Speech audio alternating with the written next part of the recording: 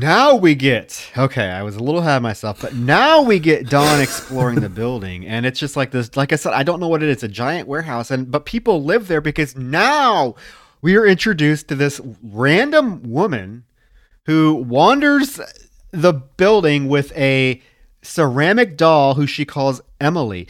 First of all, I have a lot to say. All I want to say is this has to be, of all the films we've watched, Roger, this has to be the most, and I'm not saying I don't enjoy her character, but this has to be the single most pointless character we have ever seen in a film that we've watched. Oh my God, Troy. My God. She serves zero purpose. It makes zero sense in the context of the film just to have this like random crazy lady walking around with this ceramic doll.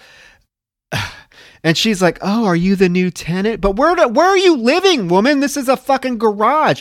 Where are you living? I want to know where are you living? And how come there's no other tenants walking around this apartment if it's an apartment complex? And you're pushing a baby carriage with a goddamn ceramic doll in it. Nobody thinks twice about it." Well, I don't think it's really an apartment complex. I think this woman is obviously mentally unstable and is living. She's a homeless person living in the. She named her doll Emily. It's her daughter. Okay. Roger. Well, I got a few things, Troy. First of all, we've got to talk about who they call the cat lady, but she's only called the cat lady because there's audio of cats present. We never actually see any of these cats, and if they had real cats, I'm guessing this rat problem would not be a thing that the exterminator has to deal with to begin with. So first of all, that makes no sense. Okay, second of all, what the fucking hell? Who is this woman? What is her story? You cannot just introduce a broad like this with zero explanation and expect it to like sit well with I feel a majority of the audience. I don't know, maybe people love her. I don't get it. But like, it's one thing. Okay, first of all, she's crazy. And it just completely out of nowhere. Second of all, at least get the stylist team in there to make her look the part. The thing that makes it really difficult for me is, aside from being batshit crazy, this woman's got great brows. Her makeup is done to perfection. She's a very lovely looking woman. Yeah, her hair is. She's got a really nice, sensible haircut. Like, I don't know what you're trying to give me here.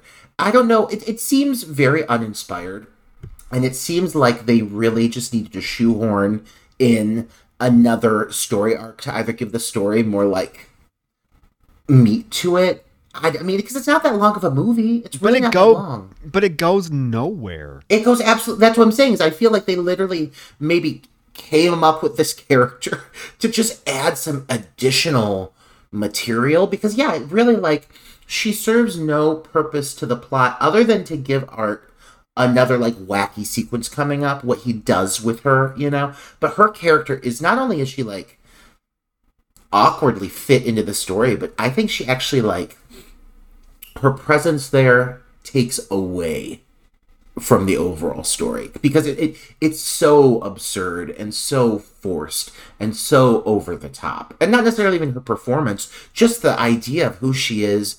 That fucking doll. Get that doll out of here. I'm sorry. Get it out of here. Well, my thing is, and I love the fact that the one thing she wants to do with Tara is she wants them to do laundry together. Where? Is there is this building also a laundry? Like, because it's many other things. There's a fire station inside somewhere. Okay, but here's my thing.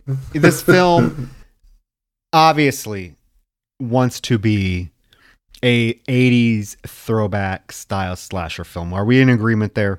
Oh yeah. It's rooted in the 80s slasher, complete with the villain, everything, the setup, everything. And yeah, we are used to seeing like crazy characters come out of nowhere in 80s slasher flicks, like Friday the 13th with Ralph. And I mean, just name them. There's tons of them.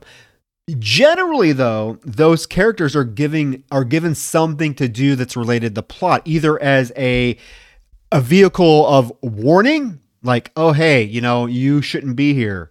There is a crazy clown that has a habit of coming in this building and like killing people off, or being somehow connected to the killer as a relative or as a whatever.